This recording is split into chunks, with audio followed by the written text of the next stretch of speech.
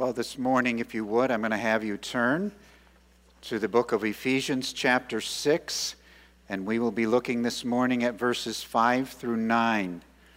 The New Testament book of Ephesians chapter 6 and verses 5 through 9. And this is what we read. Bondservants, obey your earthly masters with fear and trembling, with a sincere heart, as you would Christ. Not by the way of eye service as people pleasers, but as bondservants of Christ, doing the will of God from the heart, rendering service with a good will as to the Lord and not to man, knowing that whatever good anyone does, this he will receive back from the Lord, whether he is a bondservant or is free. Masters, do the same to them, and stop your threatening, knowing that he is both their master and yours is in heaven, and that there is no partiality with him. Well, this morning I want to say three things before we actually get into the sermon outline this morning. The first is the next two Sundays, the 14th and the 21st, are Palm Sunday and Easter. As many of you know, Easter falls about as late as it can this year, and it's a great opportunity for us to really focus, meditate, reflect upon all that is meant by the death and resurrection of Christ in a special way in this special season of time. And so we will take a break from the book of Ephesians for Palm Sunday and Easter Sunday, and then we're going to come back to Ephesians on the 28th of April. And when we come back to Ephesians, we're actually going to spend quite a long time looking at spiritual warfare and the armor of God. I believe these are two incredibly important subjects that are vital to all of us in our Christian lives. So we're going to spend quite a long period of time once we get past Easter. Second thing I want to say to you this morning is we are looking at a passage whose context is embedded in the Roman Empire, where in the Roman Empire almost all, not completely, but almost all of the workers in the Roman Empire were slaves. It is similar to, but not identical to, the slavery that we are familiar with in the history of our own country. But the slavery in the Roman Empire, that's what most workers were. There were some free men, but most were slaves owned by someone else. And what happens is the gospel penetrates the Roman Empire, and slaves get saved, and masters get saved. And so how are they supposed to relate to one another? That's the context here. Knowing that, though, almost any good Bible commentary that you read, and you can pick up almost any good commentary, and you will find that these principles that we're learning, these teachings that we're learning this morning, translate to the employee-employer relationship. The context is different, but the teaching and principles are the same. I don't have time this morning. We could spend a long time talking in length about the Roman slave system, but we're going to really focus this morning on what it means to be a Christian employee and a Christian employer, a Christian business owner. And just like with wives and husbands, and just like with children and parents that we looked at last week, this is a key passage in all of the Bible on this subject. Any other passages of Scripture that relate to this can really be fit into this passage as its foundation. Third thing I want to share with you, because this follows right from wives and husbands, children and parents, now employees and employers, the context of Ephesians 5 is absolutely critical. Just like with those other two passages, you cannot obey this passage unless you are seeking to be filled with the Holy Spirit, Ephesians 5:18. Being filled with the Spirit is absolutely vital to obeying the commands in this passage. Also, we need to understand Ephesians 5:21, submitting to one another out of reverence for Christ. The whole biblical concept of authority and submission comes from, first, brothers and sisters in Christ being willing to submit to one another out of reverence to Christ. So mutual submission leads to proper authority and submission. And I'm hoping that as we move on, you will remember that a biblical understanding of mutual submission leads to a proper understanding of authority and submission. Well, let's get into the passage this morning. Our first point is Christian employees and employers. The first statement I'm going to make to you this morning is the most important, and if you remember nothing else, I want you to remember this. This is something I want you to take with you and remember, so I'm going to start right off with it.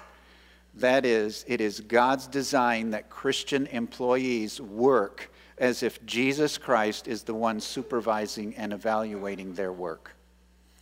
If you can remember that and practice that, it potentially can revolutionize the way you view and live out your job.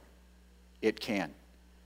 It is God's design that Christian employees work as if Jesus Christ is the one supervising and evaluating their work. This section actually breaks down very easily. It's 2 sentences.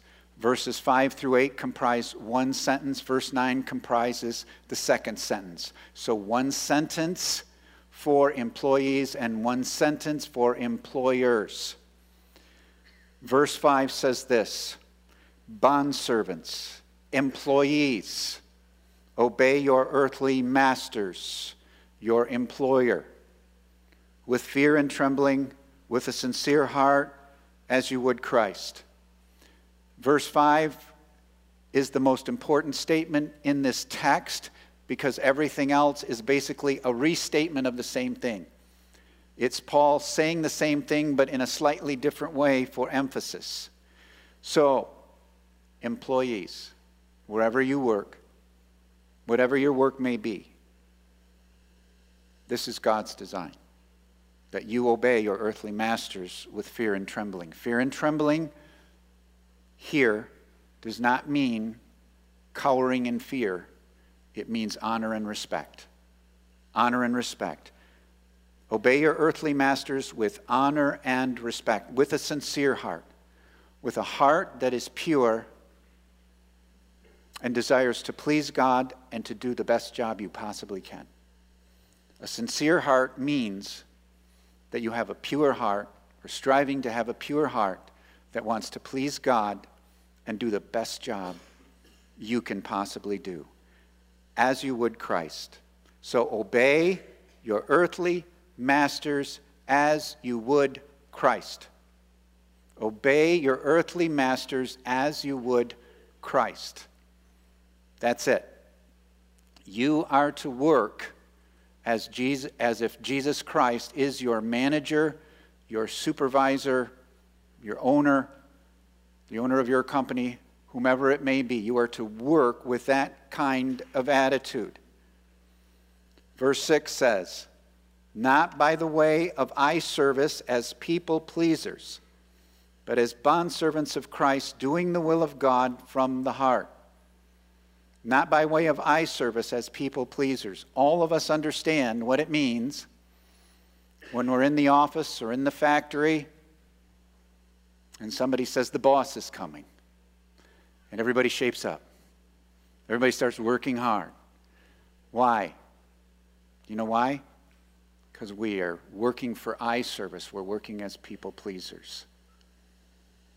When we think the boss is coming, we stop taking that break we're not supposed to be taking. We give our very best when we think the boss is coming. If we're sitting at our cubicle looking at a website we're not supposed to be looking at during work hours, we quickly switch screens. And here's the thought. Your boss is always watching.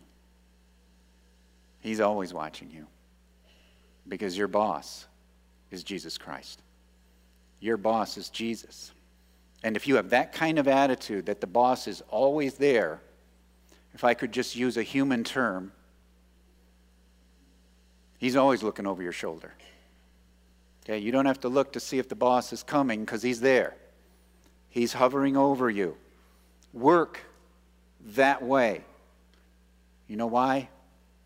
Because you're a bondservant of Christ. You're an employee of Jesus Christ. You're not just an employee of that company.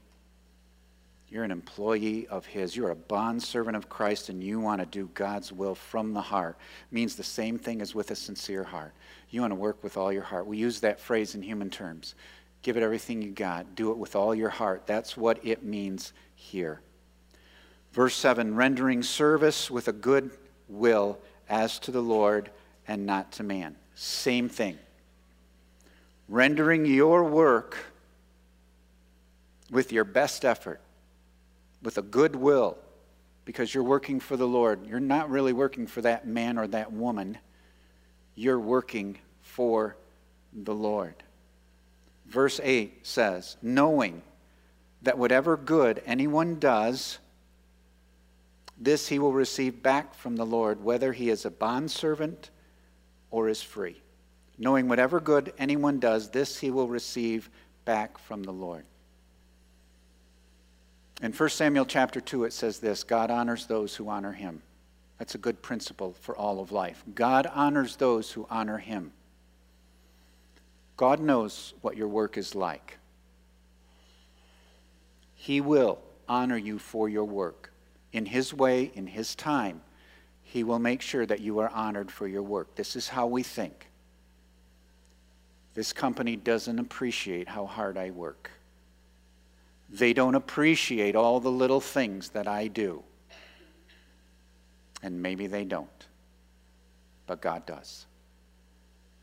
God always appreciates how hard you work. And God appreciates all the little things that you do. And God appreciates that extra time that you put in that no one else sees. He appreciates it, and He will honor you. So keep doing it. Keep doing it, because you're working for the Lord and not for men. One of my favorite verses on this subject, and I memorized it years ago from the New International Version, 1984, which this church used for many, many years. Colossians 3:23. Whatever you do, work at it with all your heart, as working for the Lord, not for men. That's a great verse. That's the kind of verse you put on your cubicle. That's the kind of verse you put up at your factory. If you're a salesperson, that's the kind of verse you carry with you everywhere you go, when you're alone in that hotel room, when you're out on the road, whatever you do.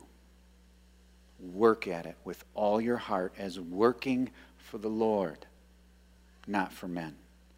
Titus chapter 2, verses 9 and 10, as Paul writes to Titus, he says, this is what I want you to teach your congregation.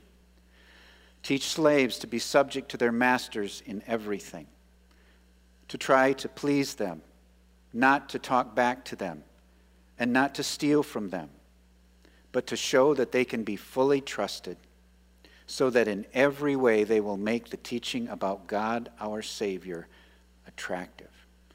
Okay. You workers who've now become Christians, here's how I want you to approach your job. I want you to be subject to your masters in everything. Try to please them, don't talk back to them, don't steal from them, and show your employer that you can be fully trusted. Why? Why? Very important reason. So that in every way, you will make the teaching about God our Savior attractive. You know why you do it? Do you know why you do these things? For the sake of your testimony for Christ. You do it because you want to have a good testimony for Christ, so that when you talk about Christ, people are attracted to what you say because of the way you live. People are attracted to what you say because of the way you live. 1 Peter 2:18.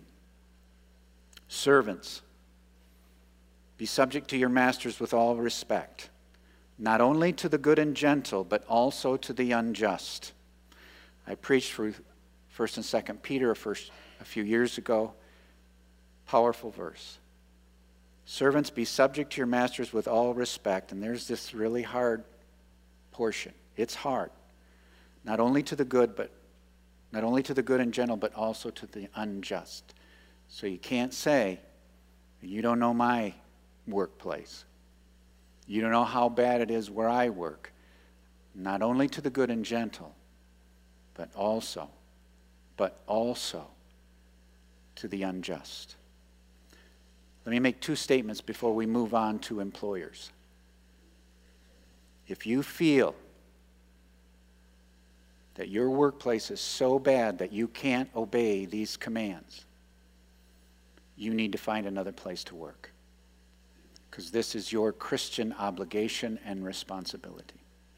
So if you think, and I don't know where you work, and it may be bad, it may be tough, it may be hard, but if you feel it's so bad you can't carry out these commandments, you need to find another place to work.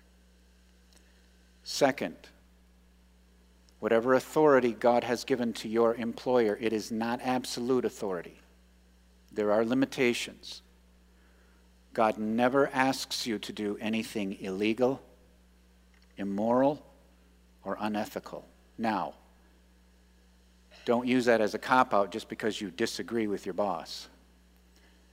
But if you factually can prove that they are asking you to do something illegal or immoral or unethical, you need to deal with that with them or leave where you're working. Because God does not ask you to obey these principles if they're asking you to do something like that. Well, let's move to employers, to the supervisor, to the manager, to the business owner. It is God's design that Christian employers treat their employees with Christ-like kindness and care. That is God's design. Verse 9 says this, masters, do the same to them. That's a great phrase. It means do everything in verses 5 through 8. Masters, do what I just told them to do. Work as if you're working for Christ. See yourself as a bondservant of Christ. Do the will of God from the heart.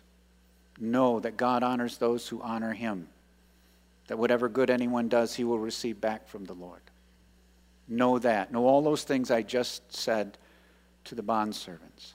Masters, do the same to them. And then in the last part of the verse it says, stop your threatening, knowing that he who is both their master and yours is in heaven, and that there is no partiality with him. Stop your threatening. It literally means to loosen up. It means loosen up. Don't be abusive. Don't be overbearing. Don't make a power play because of your position. But you treat them with care and with kindness. Yes, you want a good quality product. You want to be able to sell it at a fair price. You want to provide good service. But there is a right way to do it. So, employers, stop threatening. Here's why. First reason, you know that both their master and yours is in heaven. You know God's always watching you and how you run your business, how you supervise, how you manage, how you own and care for your business. God's watching it all. Your master's in heaven and he is watching you. That's not just some platitude that we teach our children. Don't forget, God's always there. He's always watching. No, he is. He literally is. He biblically is always watching. There's a second reason you're to stop threatening. That is, remember, there is no partiality with God. Let every supervisor, let every manager, let every owner know. In God's eyes, you are equal with your lowest employee. You are no better in God's eyes than your lowest employee who may work for you. So, employers, You not only work for Christ, you are a representative of Christ. You are truly an ambassador for Christ before your employees. Well, our second point this morning is your work and your testimony. The quality of your work and your attitude toward your work are critical to your testimony for Christ. That is clearly taught in this passage. And I just really want to impress that upon all of us. I know there are some here that may work for a Christian business or place with mostly Christian employees. But for most of you, for the vast majority of you, your workplace is one of the most important mission fields you will ever be given by God on this earth. Your workplace is one of the most important mission fields that you will ever be given by God on this earth. You will interact with more unchurched people at your workplace more often than almost any other place in your earthly life. So know this: sloppy, lazy, poor quality work can severely damage your testimony for Christ. Griping, complaining, and a critical spirit can severely damage your testimony for Christ. You can say, praise the Lord all you want at your work. You can say all you want that you need Jesus. But if your work is sloppy, if you are lazy, if you are a complainer and a criticizer, whatever you say about Jesus is going to fall on deaf ears. It just is. You want to be a good witness at work? Show it by your attitude toward your work and the quality of work that you do. Folks, here's the bottom line. As Christians, we ought to be the best employees on the face of the earth. Period. Period. While everyone else is in the lunchroom or out after work and they're criticizing and complaining and running down the company, you be different. You be different. Then I want to share some closing thoughts on the importance of Christians obeying the commands of Ephesians 6, 5 through 9. I just want to share some closing thoughts before we take the Lord's Supper together. First, Christian employees and employers should be able to worship together on Sunday and then assume their God-given roles on Monday. That's how it's supposed to work. That's the beauty of this. That you can have a business owner, a manager, a supervisor standing side by side with their employee in the same chairs or pews on Sunday. They are equal. They are brother and brother in Christ, sister and sister in Christ, brother and sister in Christ. And then on Monday, one's in authority and one's in submission. Or this is a possible scenario.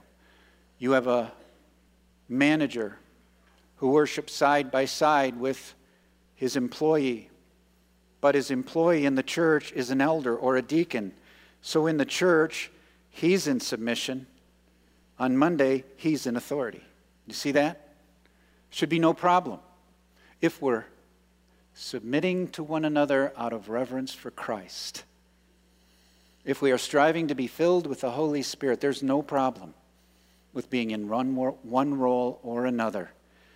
But what a beautiful thing that we can come together and worship together. I know out in the secular world, sometimes managers and supervisors will say, I can't socialize with my employees because they may not respect me if I start socializing with them too much. That's not true for the Christian. It's not true for the Christian. You are brother and brother, brother and sister, sister and sister. You worship together. You serve together. Second thought.